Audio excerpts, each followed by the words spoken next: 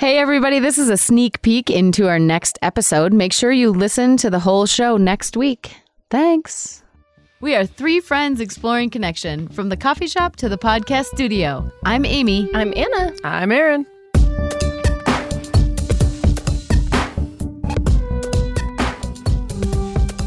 How about aging? Oh my gosh. I make this joke. I make this joke all the time, and that like, well, I don't really have it. The question is, Aaron, how do you feel about aging? Oh, there you go. And I make this joke all the time that people have issues with getting older because they were super attractive when they were younger, and I don't care about it because I was never that hot in the first place.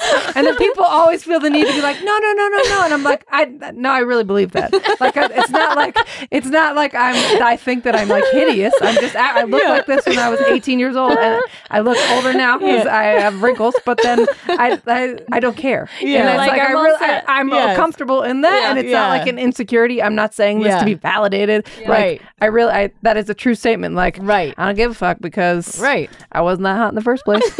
Sorry for all you people that were hot. So You're aging, screwed. Bring it on. Yeah, bring it on. I'm not as dumb as I used to be. That's why I think about aging. Thank God. Yes. I was dumb as shit before. Yeah. I don't really have a big deal with aging. I really liked turning 40, and now I'm 41, and I really feel like I welcomed 40 with wide open arms. Mm-hmm. And I think it has a lot to do with like just personal growth and personal work that I've done probably in my 30s to get me to where I am now. But yes, honestly, I feel grateful to be older. Yeah. I always feel like, oh, it's hard. So I used to be hot. Erin left out the part that she's usually telling me that. When I'm like, oh, I love Botox. Give me all the Botox. Give me all the Botox. Thank you very much.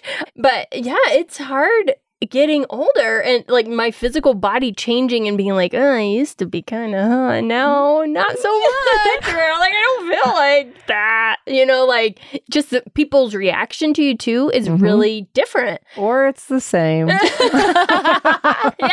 But it's like, I feel super grateful to have the honor of aging. Like when I'm in a good place with it, that's where I come at it from, because I had this hairstylist that was wonderful and she died from cancer, and I'm like, she would love to be alive right now, and like it happened, and like a year later she was gone, and you know, I think about her a lot and like how she would do anything, I'm sure, to be here right now, and so many people, and it's like to be able to get to age to feel bad about myself, just kidding, to like just like experience life and all of its ups and downs. That is really truly such an honor to be able to be present for my son, and like that's partially why I feel the need to take such good care of what I eat and how I move, because I want a good quality life. I mean, obviously if I get some sort of illness or whatever that you can't, but like the things that I can control, then that's what I want to be able to do that. So like that having the quality of life that